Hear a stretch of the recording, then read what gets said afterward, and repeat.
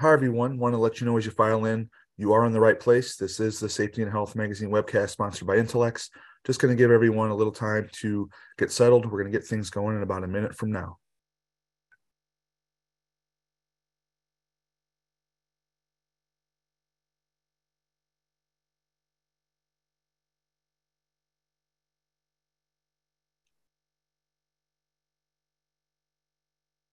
Hello, once again. Want to welcome you as you file in, let you know, everyone, that you are in the right place. This is the Safety and Health Magazine webcast sponsored by Intellex, just allowing a little more time for everyone to get settled. Going to get the presentation started in about 30 seconds. Again, welcome and thanks for joining us.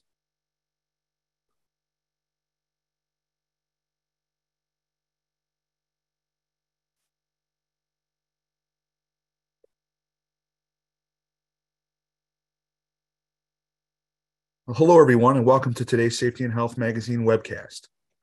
10 incremental ideas to take your safety culture to the next level, sponsored by Intellex. My name is Kevin Drewley. I'm an associate editor with Safety and Health Magazine, and we'll be moderating today's session. Thanks for joining us. In a few minutes, we'll start a presentation, but first, let's review some preliminary items. The views of today's speakers and organizations are their own and may not necessarily reflect those of the National Safety Council or Safety and Health Magazine. Any mention of a commercial enterprise, product, or publication does not necessarily mean the council or magazine endorses those items.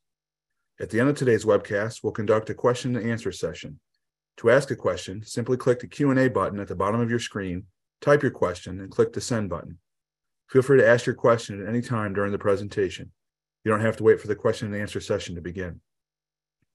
We'll try to answer as many questions as possible, but because of the large number of participants today, we might not get to every question. Any unanswered questions will be forwarded along to today's speaker. At the end of the webcast, you'll be asked to complete a brief evaluation survey, and I'll let you know more about that after the presentation. This webcast will be archived, so you can access it after today's live event. To view this webcast and all of our past webcasts, please visit safetyandhealthmagazine.com/events. With that, let's go ahead and get started. Our speaker today is Scott Gaddis. Scott is Vice President, Global Practice Leader, Safety and Health at Intellex. He leads integration of the EHHQ Alliance in thought leadership and building partnerships with key clients and other top influencers in EHS. Scott also is responsible for the engagement of EHS professionals worldwide to provide a platform for sharing information and collectively driving solutions that mitigate workplace loss. Again, we thank you all for tuning into this presentation today. Scott, whenever you're ready, go ahead and take it away.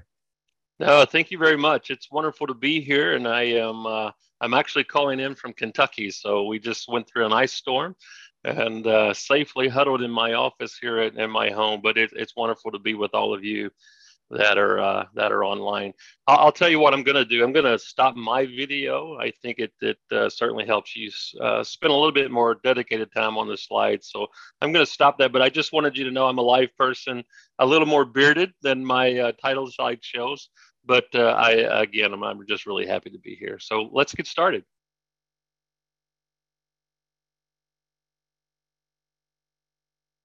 What I really hope to do today, and I want to preface this as I am a practitioner. I finished up over 30 years as a practitioner with Kimberly-Clark Corporation, GE, Bristol-Myers Squibb, and then a company that was a spinoff from International Paper called Covaris. I've had various titles throughout my career, started like many of you are maybe on the call today as a site level leader, and then I was a corporate leader for safety and health for Kimberly-Clark, and then the environmental health and safety leader for Bristol-Myers Squibb. So I've had quite a lot of time under my belt and a lot of things that worked well, some that did not. And that's what I'm going to share today, is to just basically speak to you as a practitioner, offer some key ideas and areas that I think make a difference in controlling your safety and health program, to explain how gaining participation from the worker leads to great employee partnership, and then share those 10 incremental things that add up, I think, to big performance and cultural gain. So I'm hoping it's something that you'll certainly enjoy.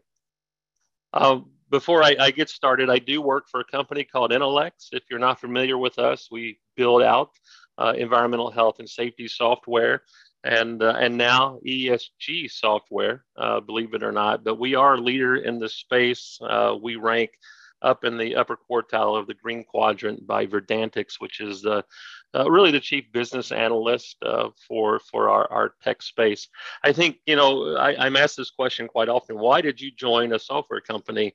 I think it's because as a practitioner, I really struggled with information and getting information and being able to use information in a timely manner. So what I do for NLX, I still act as a practitioner. Factually, when I was hired, they told me to stay on the practitioner side of the software. So it means that I don't poke around and code and all those things, and I wouldn't know how to do that anyways. But I try to help make the product better for the practitioner. And when I say that, I try to make the front end much easier for the practitioner to use. I try to connect applications that make sense, so we can share information back and forth. And then I try my big push, and I think in joining a company like Intelex was to get our product very, very close to the front line. And now with mobile devices, it's been quite an easier way to get skin in the game from the front line, right? So we're seeing a lot of people that are able to assist the practitioner in owning the process. So we're really happy about that. But I'm sure a lot of you know who we are. And I'm going to get started right into how I think things are changing for us, and then finish up with those 10 incremental ideas. I call this like interchanging focus, or ever-changing focus in environmental health and safety. I didn't start in the 70s, but I certainly started in the very late 80s. And, we were starting to see a lot of things happen in our space. And some of you know this. I mean, behavioral based programming was becoming a norm. We started seeing some of those changes. And then in the 90s, because of technology, we started seeing knowledge and capability training and capability development transferred using new methods, and that was was technology. In 2000s, with the introduction of really the internet, we saw us layering all of these things happen, and to mitigate risk. So we were employing everything that we knew: compliance. We were talking about behavior. We were talking about capability development. And we were looking for risk mitigation to deliver some of those things, right? And errors in the work process. And some of us call that HOP, right? Human and organizational performance. A big leaping point for us now is this thing we call Industry 4.0. And that describes this fourth industrial revolution that includes cyber physical systems, the Internet of Things, cloud computing, AI, MI, all of those kind of things that you're hearing buzzwords around. And if you're in manufacturing, if you are not employing that, you're seeing it employed around you, with assets, with machinery and equipment. It's starting to invade your space as a practitioner. I think a couple of things I would also point out is that we are now seeing in the workforce a large majority of digital native workers. And that means millennials down, who basically grew up with a device in their hand. So think about that, right? Is that they've learned through a mobile device, most of the time through a social media outlet, what they understand. And that affects the way they train, that affects the way that they want to acquire knowledge. It really even affects what they expect to see from you in the organization. So a lot of that going on in our space right now. And then, of course, the generational shifts. If you were to ask me pre-pandemic, what this meant, I would have told you a different story, because what we were seeing is that we had an older workforce that was staying employed. So it was very common to see 65, 70-year-old employees staying employed. And that was because of the downturn in the mid 2000s, right? 2008 with the housing market. We went through a bit of a recession, and a lot of folks, lost or minimized some of their retirement. So they stayed.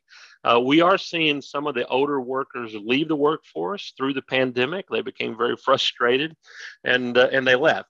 However, there's a resurgence, right, of even younger workers coming into the workforce, and they even, are pretty challenging in what they expect to see in relation to safety. A lot of different things than maybe what you had come to know in future generations.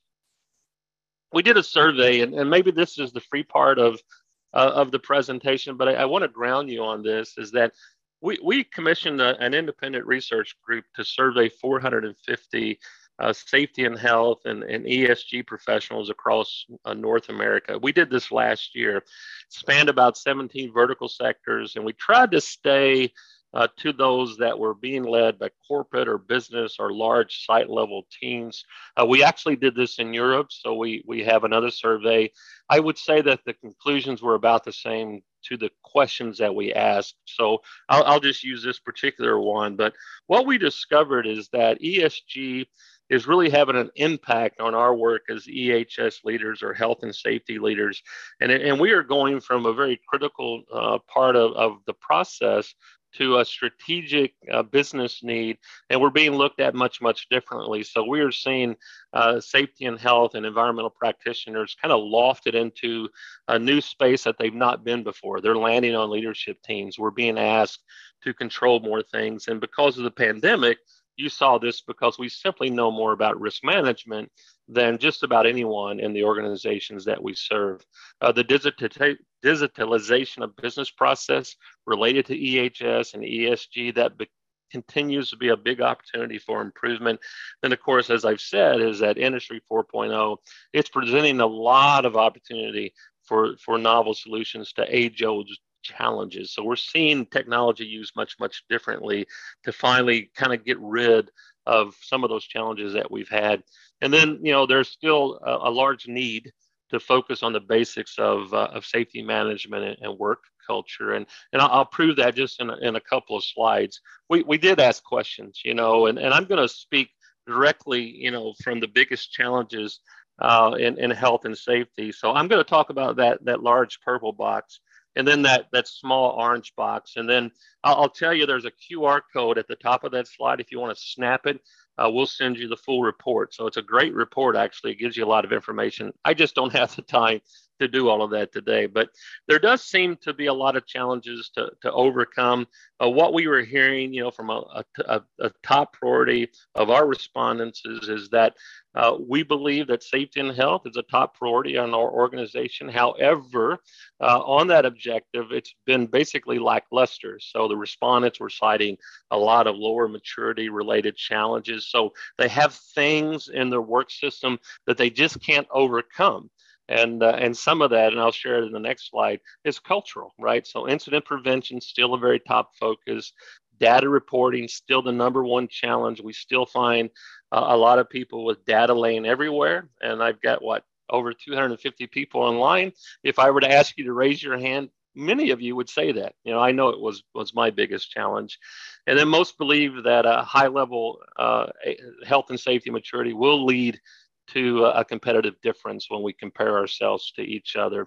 Desire is not translated into action, for most of the respondents. So we have a tremendous amount of group of practitioners that want to do more, but they're being stalled or they're being hampered by lower investment into health and safety programs.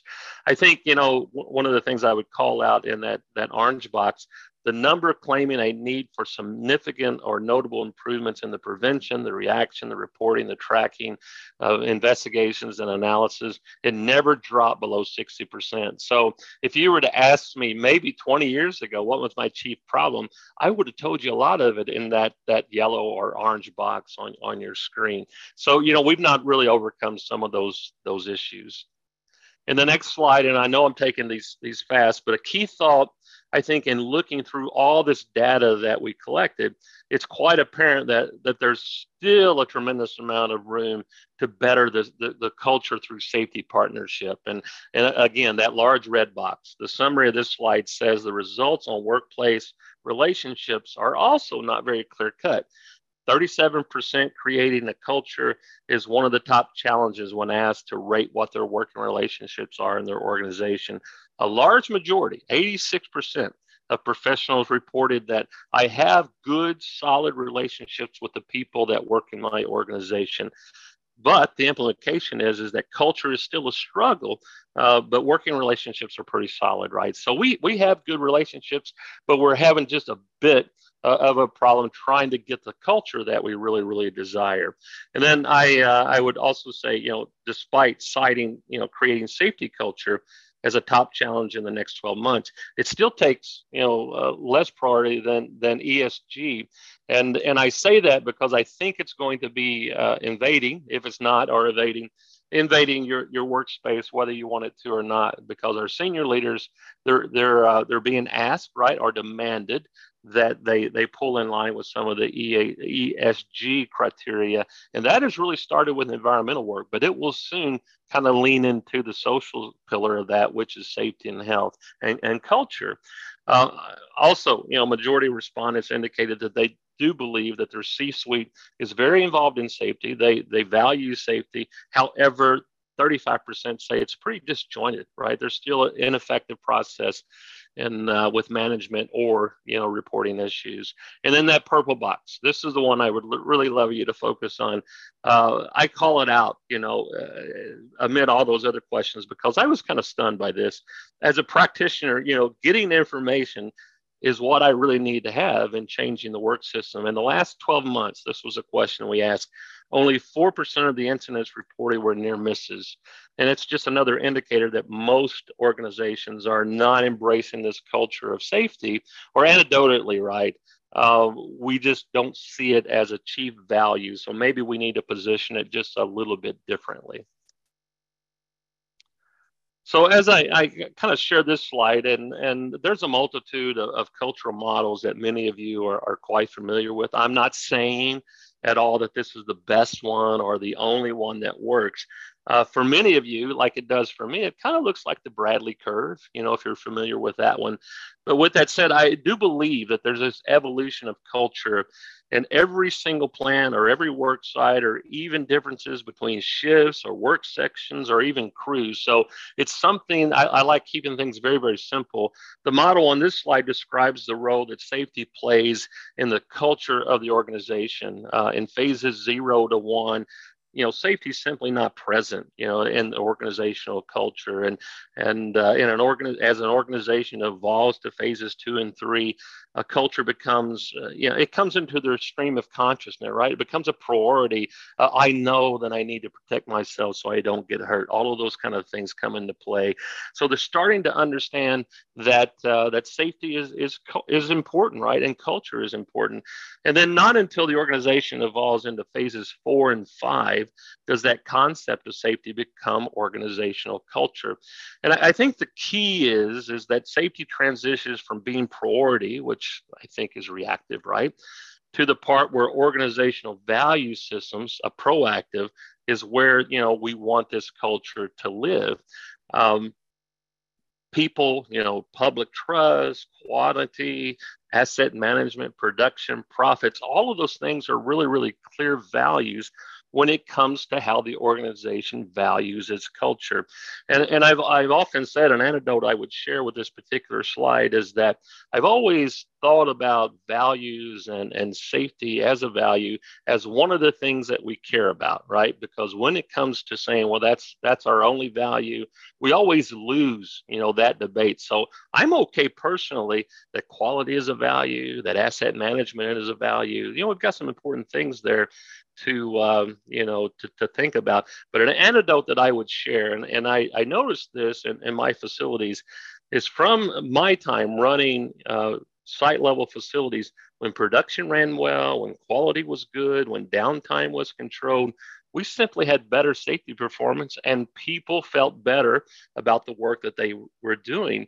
And I think it's this. It probably says that if there's less interface, right, with production or the service stream, the better we are at unplanned interface, the better our performance will be. So it stands to reason, makes perfect sense, I guess, to me. So I hope, and again, I'm going to share these slides afterwards, so you'll have the ability to look at this much deeper. I think I was sitting through maybe a session with Todd Conklin, and I think he said this, right? Great performance is not the absence of errors; it's the presence of defenses. And many times, right, for the practitioner, we'll go directly back to, well, let's get better physical control of the environment. But I think that's just one part of it, right? And we're going to talk about what maybe are some of these other defenses that we should consider. I'll also kind of share this with you too, is that there's also a multitude of safety management models to explore. This is one that I've leaned on to build a program. And again, what I think is better process control. It's called the BIRD loss causation model. And I've used this in a way that moves my culture in a direction that I want it to be. Some of you will remember, right? I know when I was in college, we even studied the Heimrich system, right? The domino theory, the domino model that consider the direct management relationship with the causes and effects of how things happen. This bird model shows a multilinear thing, right? So there's a cause and effect sequence, but it can happen, in a cyclical way versus how Heinrich thought about it. So in this case, there's a lot of variables or errors that result in a reason or a result type of relationship. So basically, this is really how we start to think about human and organizational performance and starting to get focused to where within that management system we're losing this culture. That's maybe free for you, but here's where I really want you to really start to work on your culture from, and this is what I call the pre-context steps, right? The immediate causes of accidents are these circumstances that happen, right? So we frequently call these unsafe acts or practices or unsafe conditions. I tend to call them substandard things, right? So substandard acts or substandard practices, substandard conditions. This is where we start to see errors within the safety management systems where the errors are armed and they're ready to occur. And then they begin telling that story, right, when we activate that particular error. Right. So there's a lot that we can learn from immediate causes that we see, but it takes you going in and looking and saying, what does that mean in reference to the culture that I'm really trying to, to make better. So, some of those failure to warn, failure to obey the rules, failure to follow procedures. Our question should be why? Why are they not following procedures, or why are they not following rules, or why are they not, wearing PPE? The second one there is conditions, inadequate guards or barriers. Why do I not have a guard? Why, has that guard been taken off? And then we kind of get into that next bubble there called direct causes. I call them direct. Some of you would refer to them as root causes, but there's two sides of that. My personal factor side of this, am I capable of doing the job that I have to do? Is there stress? Am I going through a divorce? Do I have enough money in the bank? All of those things make a difference in the culture and how people act in the workplace. Job factors, do I have a good leader, that I'm talking to on a daily basis? Do we do good purchasing? Am I wearing the right PPE or the cheapest, PPE? All of those things, again, affect the way that I feel about the work that I'm doing. But really, and I should have drew this bubble bigger, right, or this circle bigger, it's system controls.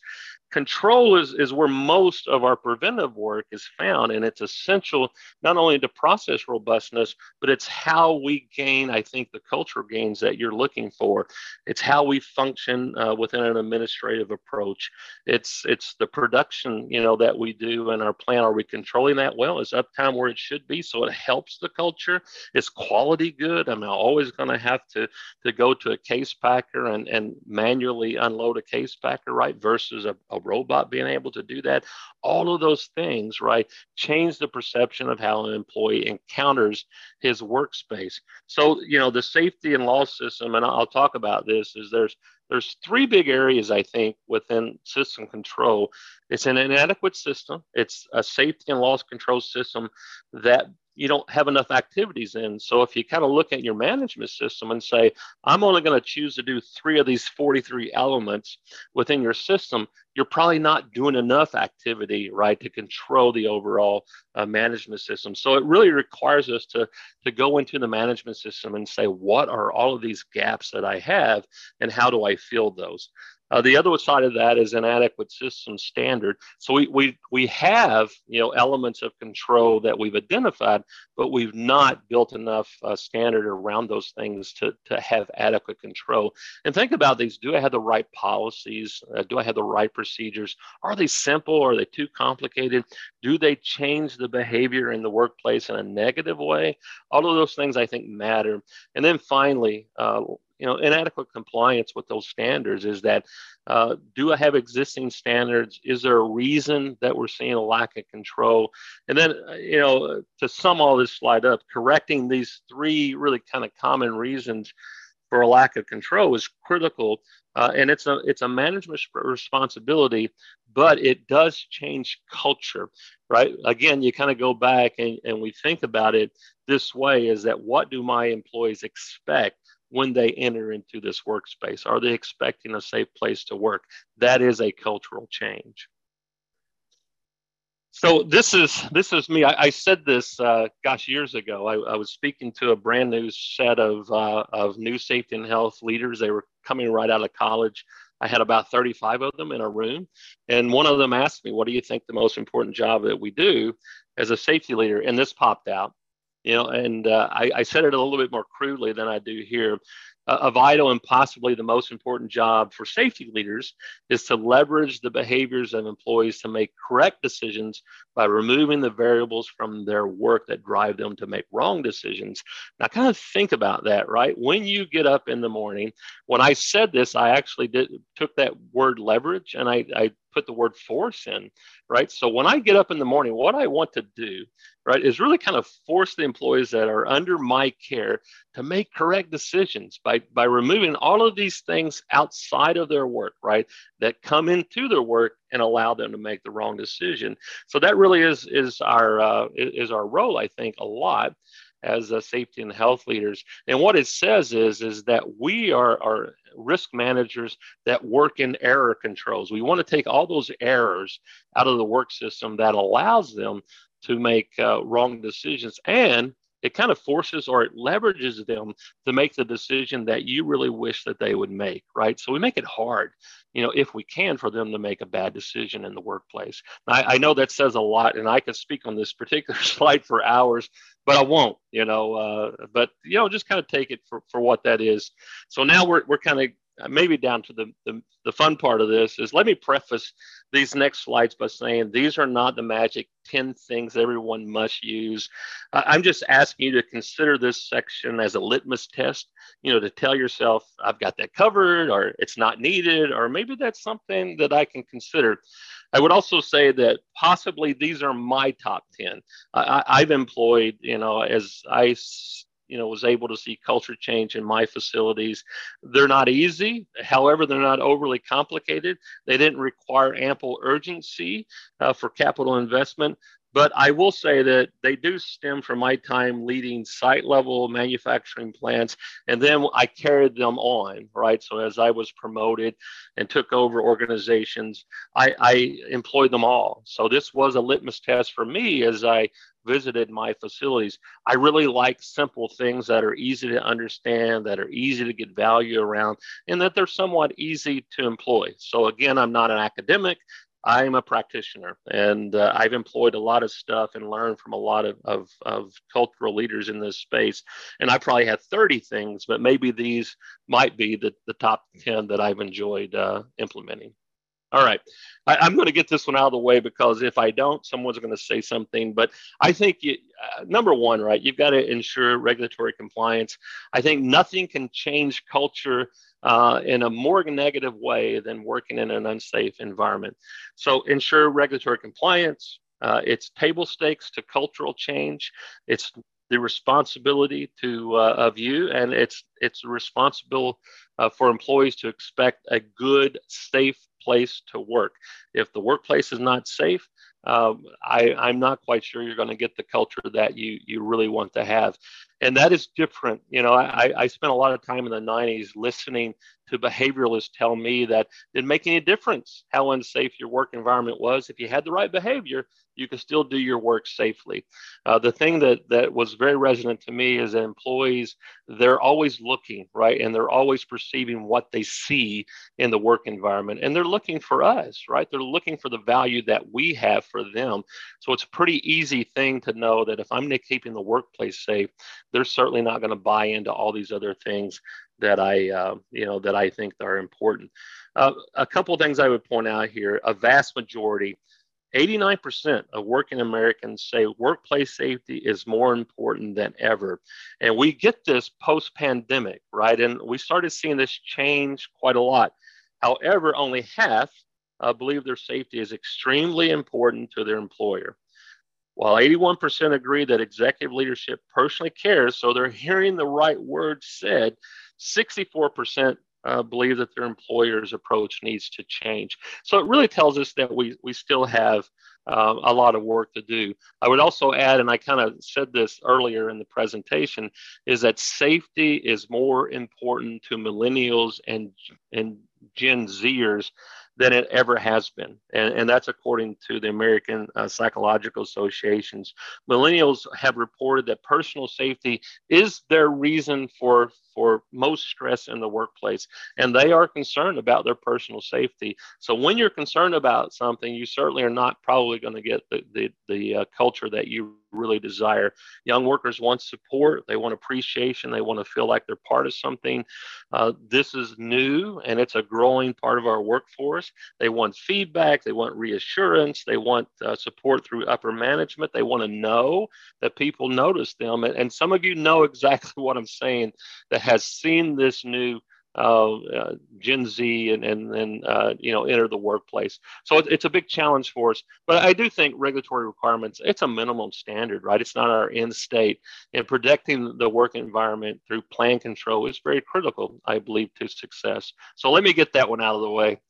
The second one, how I've done this is that, position safety and health as a key value in the organization.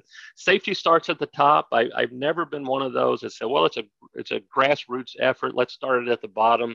I've never been as successful when I've started that way. I've developed macro systems, right, when I could not get the leadership involved as I wanted to. But overall, you really do need to have your senior leaders very involved in the process, and it has to be a key value for the organization. It's a key value of every leadership member. So if you have a senior leadership team of 10 people, there need to be 10, right, that understand, safety and health and has a value. It's demonstrated from leaders in both word and deed. We have them write about it. We have them talk about it. We have them do walk-arounds to talk about people, not just about their safety, but to establish relationships. In my time, and I'll use several examples, when I was a plant level leader, I expected my senior leaders to do things like teach lockout tagout training, to teach fire safety, to teach things that demonstrated that they had skin in the game. It made a multitude of inroads when I was trying to develop the culture that really kind of said that we're all in this, right? We're all partners in the process. Safety is discussed at every leadership meeting. In every organization that I've ever been in, I've always demanded that safety starts every discussion, right? So regardless if it is a finance meeting, I wanted them to have a safety moment. Why? It just sets value for what we are truly about. Leaders are held accountable for their safety leadership. They have objectives. They are measured on that. I meet with leadership teams. I meet with plant managers and vice presidents to talk about what objectives do you really care about and how do we apply that to your other senior leaders on your teams. It's in the operational fabric of the mill, right? It's not a separate line function. It's integral to every business activity. When I started in safety and health, I was on the back sheet of the organizational, right, part of the organization. Now I was on a leadership team, right? So I was integral to the decisions that we made, and I was apprised if we were doing a quality project or a capital project, they had a safety influence because I was able to share that. That certainly is a cultural change for us. And then there's a safety vision and a mission that aligns with the value for people, property, and the work process. And I just put this down. This was mine, right? This is what I worked on at one of the organizations I led. And this happens to be back when I was actually a site level leader, is that I clearly think that there's a reason to have safety vision, and if you don't have one, I'm not quite sure how you land where you want to. So this one is mine. You'll have access to it. I would say that you need to craft your own, and I think you have to use people to do it. So it's not an activity as a safety leader you do on your own, right? So this is I won't go through this, but you can see that I set a vision, and then I set, what is my criteria in a way, right? It establishes responsibility. I focus on eliminating things that promote injury rather than just meeting a bunch of regulatory requirements. And it establishes team and individual accountability to confront and eliminate unsafe behaviors and conditions, right? So I just threw it out there is that this is not a one-off occupation, right? This is us. This is your team acting a certain way. This is you as an individual acting a certain way, and then communicating that. And why do we want to do that? So I can get you home every single day, not injured or not ill, and that we protect the process and the product and all those things that we care about in the organization. So I think positioning safety as one of your key values in the organization is really, really important if you want to have the culture that I want you to have. 3, adopt safety principles. This is a slide that I could, again, talk about for hours. But, workers are going to come upon daily tasks that they just don't have specific work instructions or safety procedures. I also found this out when I was a site level leader. We brought in a new plant manager, and he really challenged me. He didn't like me doing rule books and having procedure. He didn't like that at all. He really wanted me to test everything with a principle. Can they simply do this job without a principle, with a principle? And really what he was saying is that, there's going to be a lot of stuff that we cannot do with rule setting. So safety principle means I've got to know that work. I have to be trained on that work. I have to be capable. I have to have the skill, right? So safety principles really do encourage genuine involvement with a concise belief on how workers are going to protect themselves, how we're going to guard each other, how we'll stop work. And it's viewed, as the behaviors that are expected from the organization. And then I would say this is that principles require discussion with every shareholder in the organization, and they should be few, but they should be meaningful, and they should be quite memorable. So again, I'm going to share mine. This is exactly how I led the paper business, when I was a site level leader. And then actually we adopted these when I became the corporate lead. But these are principles that are quite simple. Everyone knew them. I don't think we had anybody tattoo them, to their body, but they're very simple enough as that any person, experienced or inexperienced, employee or not, must confront unsafe behaviors and conditions. No one is authorized to disregard a warning. And then we would even challenge you if you did. Right. So if we knew that you knew something was wrong and you didn't stop it or you didn't confront it, we would challenge you saying, why are you not, behaving in a way that we expect you to behave, right? So we really opened up the gate to say, we want to understand this information. And then we even expanded it saying, if you're a visitor in our facility and you notice something that we're not doing right, you tell us about that. And we even expected you to do that. We would give you what we called the yellow card, and you write that out and give it to us, and we'll go back and we'll fix it. So we were all about making sure that we had a culture of control. We wanted to make sure our environment was safe to work in. No one is expected to perform any function or accept any direction which they believe is unsafe to themselves or others, or creates an unsafe condition, regardless to who directed that action. So if it was the president of the company that came in and asked us to do something, we had within our rights to say no.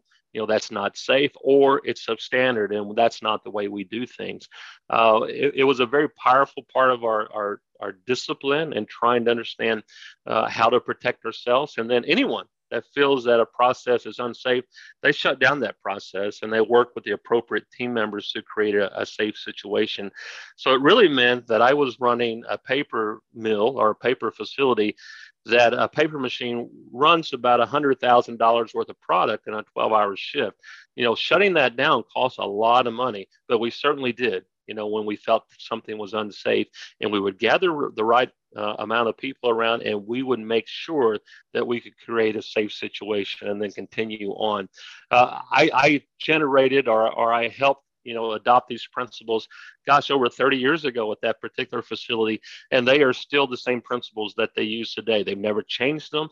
These are the three that work for them, but I would tell you it's an exercise that you should do with every member of your team. Every employee should be in meetings about this, saying, what are our principles? What do we really want?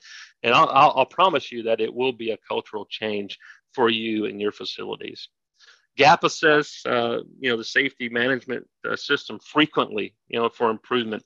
You have a lot of data that's laying around your work site or in your organization that tells you a story. You should have a robust management system. And, since I think as a practitioner, I always thought that everyone just had one. But now that I've joined a technology company and I work with clients, I'm quite amazed, by large companies that have fragments of one, or they really just don't have a management system past a compliance-led, type of management approach.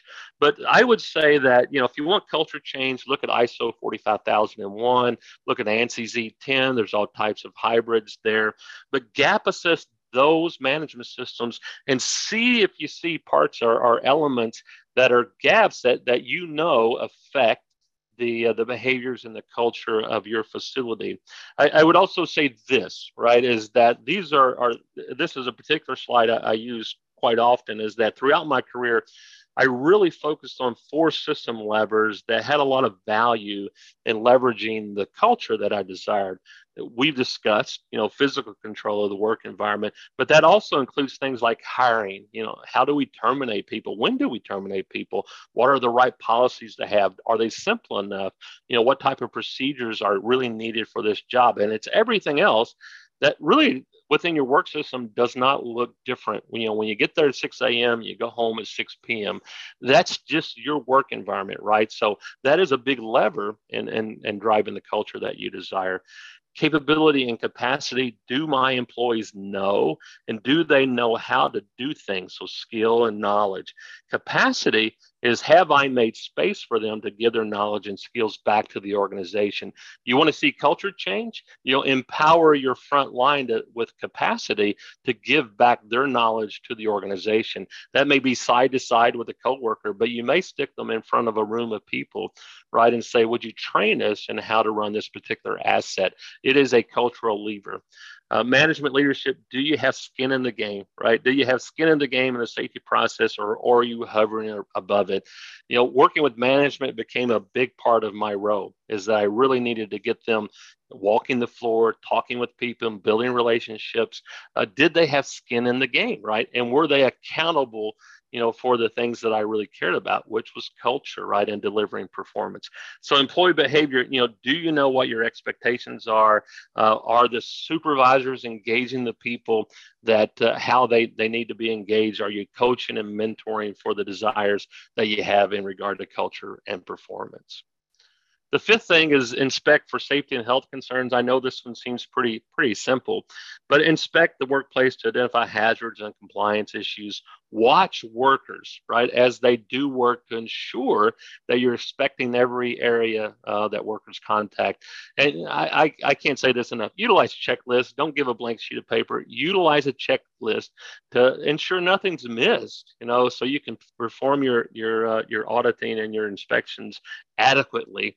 And then include workers in the process. You want to build a worker's competence, get them involved in an inspection setting. One of the things that we're finding as a technology company, if we can put a defined inspection in the hands of a worker, right, through technology, it just greatly improves their participation in the program. And then they start taking partnership agreements, right? So they start telling us, right, as a management staff, these are the things that you miss in that last inspection sheet. This is a picture of what good looks like. This is a picture of what bad looks like.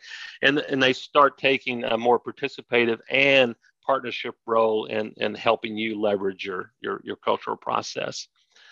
6, train and develop safety capability and skill and build out capacity.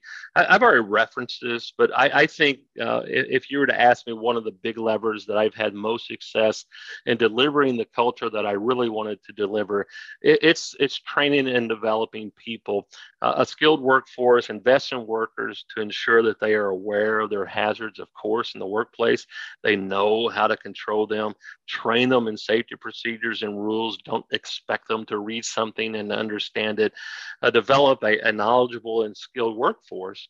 I would point out a couple of things here that have changed for me. I love being in the classroom. I love training, but using macro, which is classroom training, and now micro learning have been 2 effective ways to really delivering content the way that you want to. And again, through technology, it's very easy. If I've spent 2 hours training lockout, tagout, now I can deliver through a mobile device that, do you remember that the red lock is for group lockout or the blue lock is my personal lock, right? You can really emphasize things that they need to know, to be very effective in how they do their work. Is that a cultural change? It certainly is. Again, you're trying to develop partnership, right? That I feel that I own part of this process. I have equity in what we're doing here. I would say that you have to develop, safety and health resources. Of course, you're here, so you're continuing to develop. But I meet so many, safety and health professionals that never take a class.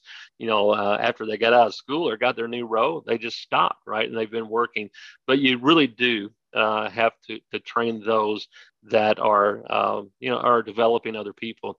And then again, I would say this: develop a workforce that gives back what they know.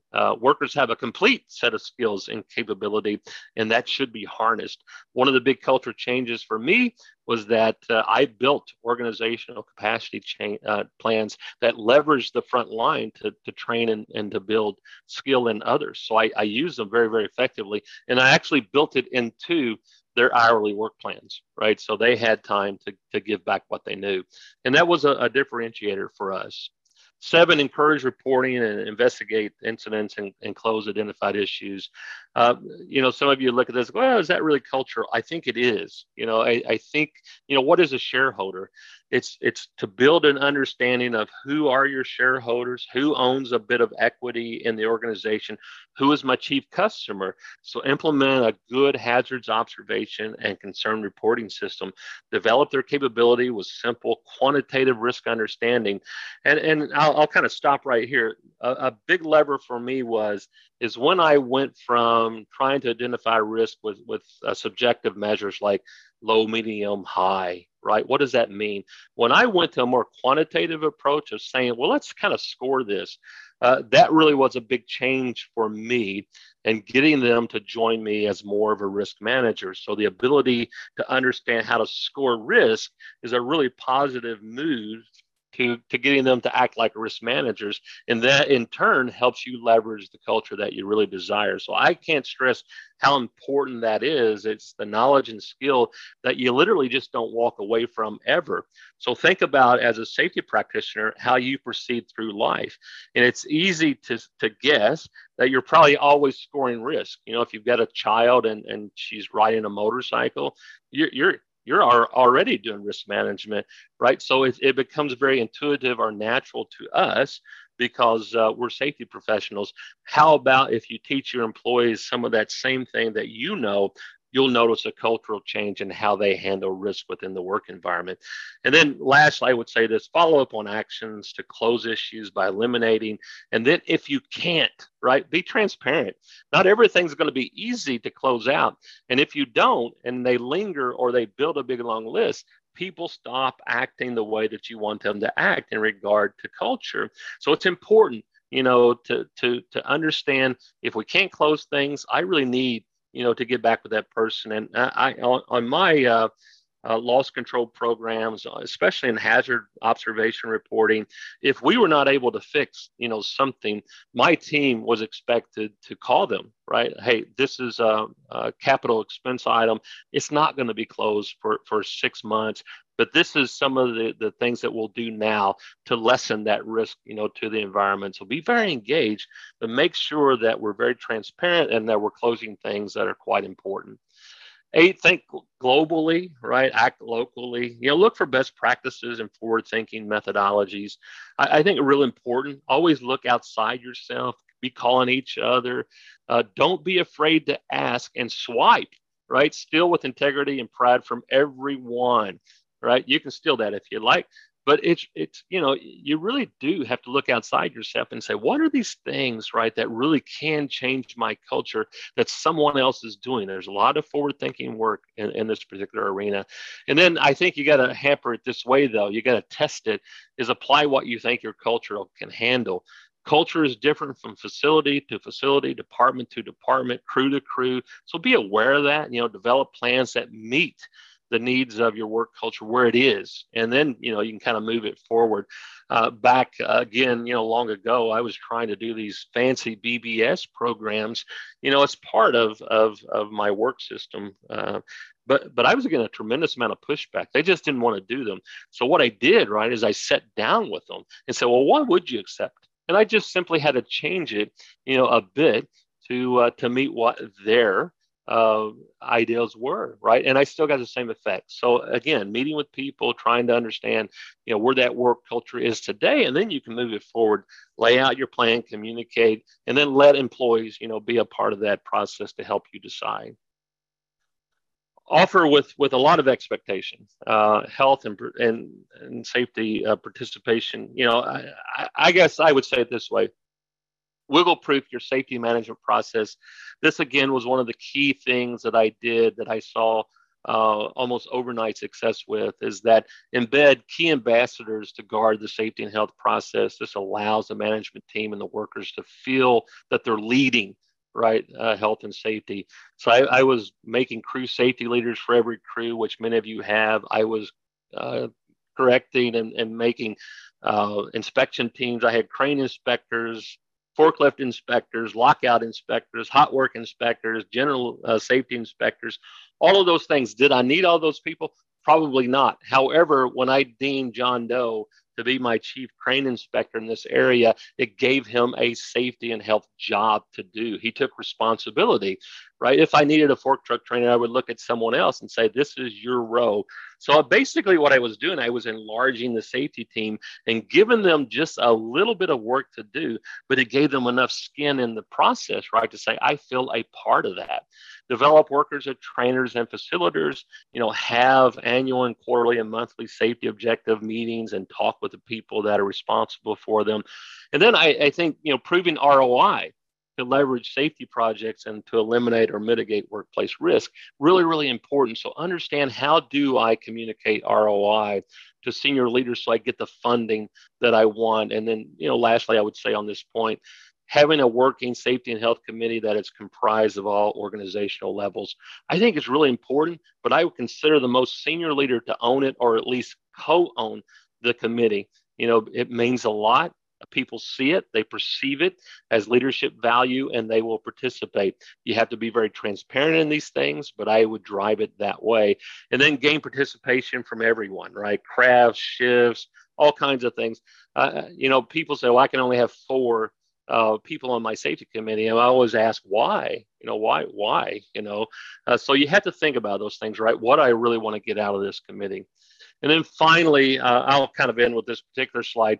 Celebrate wins, even if you've had a few losses. And I've been in that case, right? I can remember I was in a plant, and if we went, a year without an injury, we got a leather jacket or something. And, on the last day of the year, somebody got hurt and we lost a leather jacket, right? You talk about demoralizing. And I tell you what, it was in shambles for 3 or 4 months after that. People just didn't feel good, right? It wasn't right to be working for a prize. However, sometimes we got to kind of look underneath, what we were seeing. We had 364 days of good, performance and one bad one, right? So focus on leading performance and don't fear trailing indicators. Leading and lagging indicators give us an understanding if the process is working. So package metrics that tell a better story of progress. It means a lot, for employees to see that, oh, well, we're doing quite well, right, in a particular category, but we can improve here. And then the power of progress, I think, is really fundamental to human nature. Of all things that we can do to boost inner work life, the most important thing is making progress, right, to meaningful work. So people do want to be involved in meaningful work. They just want to be a part of making sure that they can attach to it. So for the leader, this principle holds clear implications of where we focus, our efforts. It suggests that you have more influence than you realize over how an employee feels, what their motivation is, and how they creatively, kind of give you back work. And then knowing what serves to catalyze and to nourish that progress is a real important part of this. So, I say it like this: is celebrating is so much more to do with interpersonal feelings. It's how we feel about safety than an award. So it doesn't mean that you don't grill hamburgers, right? But it possibly means that you grill hamburgers to recognize efforts even when performance was not reached. So sometimes we got to kind of look down below the waterline and say there was a tremendous amount of progress that we had this year or this month or this week. We just got to look for it, right? So if you're building along a good, robust management system, you'll see some of those changes. And, we all know that lagging indicators, they're not all based off of 12 months of work. Some of them are more lagging than that. So maybe kind of understand that. I would kind of finish, and I know we're just about out of time, but saying again, I love being on a boat. I love to jet ski, and I've always been amazed, by this tiny rudder or this nozzle that turns my boat. Right. I think we can possibly think about these and these 10 things that I've talked about. They're just small rudders. They're just very small rudders that, at least in my career, have proven to change everyone's perception of a safety program. And they ultimately built a more positive safety culture that I was really desiring. So think about them. There may be 7, there may be 3 things that you can take away from here, or you may have a full 20. But what are those small rudders that really kind of change the trajectory of what you're wanting to get? I'll just say that I'm willing to take questions, and then that QR code right there, if you'll snap that and just join me on LinkedIn, we can continue the conversation. I'm always posting content and those kind of things, but I'm glad. I know we've only got 4 minutes here, but glad to take a question if you have them. Well, no, excellent, Scott. Great job. And no, as you say, we do have 4 minutes. We'll try to make the most of those. But before we do, though, just want to let everyone know about that evaluation survey that we're asking you to complete. The survey will open in a different screen and be provided after this webinar. Your input is very important to us as it helps us to improve our future webcasts. Again, if you want to ask a question, click the Q&A button at the bottom of your screen, type your question, and click the send button to submit. If we don't get to your question today, it will be forwarded along to Scott. With that, we'll get to the first question, and it kind of backtracks, Scott, to that first idea that you explored today. And it asks, just what are your thoughts on one reason for difficulty with ensuring regulatory compliance, being that employers perhaps do not care as much or value it as much because they simply don't understand the regulatory roles and responsibilities in OH&S?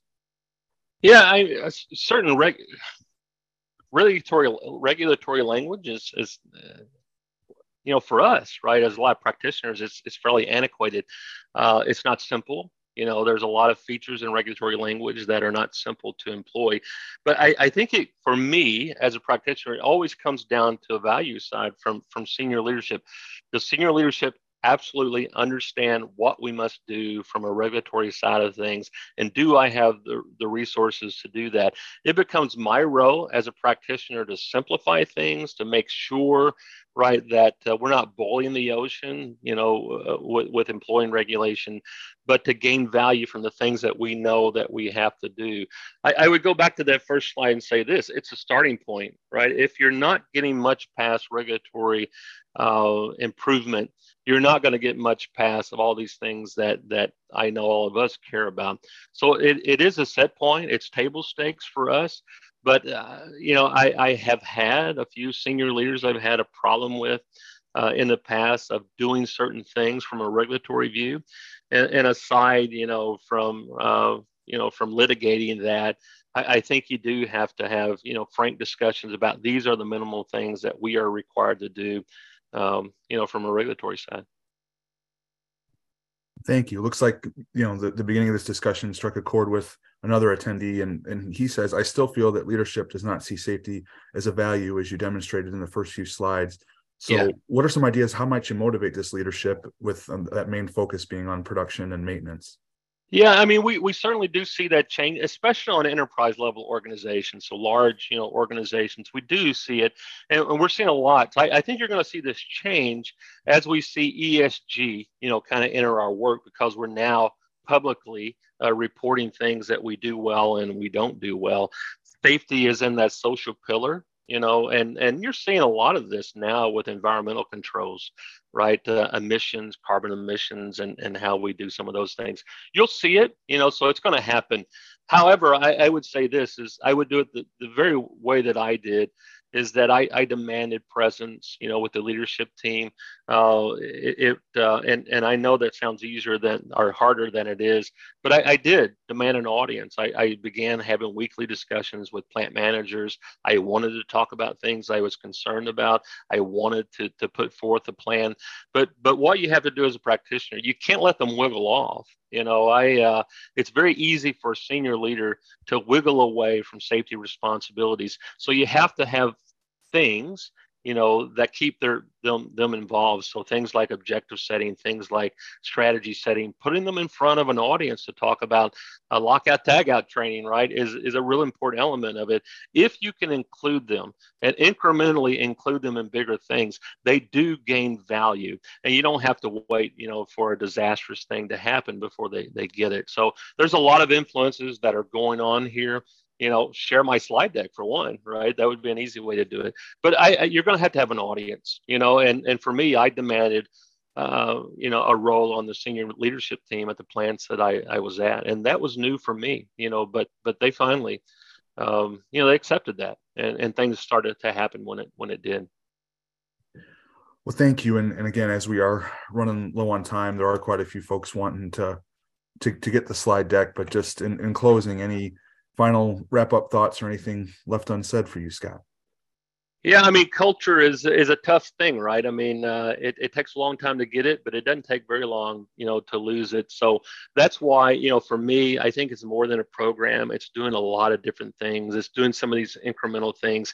But what you want to do, you want that organization to be so robust that nothing can take their culture away from them, right? And if you employ some of these things where you get more participation, you'll finally get partnership where they own it with you.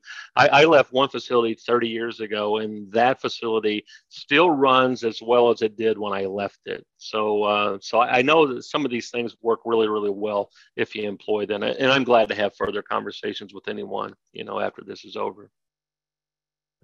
Well, again, thank you. Unfortunately, we have run out of time today. Sorry we didn't get to everyone's questions, but all of today's unanswered questions will be forwarded on to Scott. And as you've heard, Scott's indicating he'd love to hear more, and had his LinkedIn information as well, and other ways to contact him. Once again, we hope that you take the time to fill out the forthcoming evaluation survey and give us your feedback. With that, we end today's Safety and Health Magazine webcast. We'd like to thank Scott Gaddis, everyone at Intellex, and all of you who listened in. Thanks, and have a great day.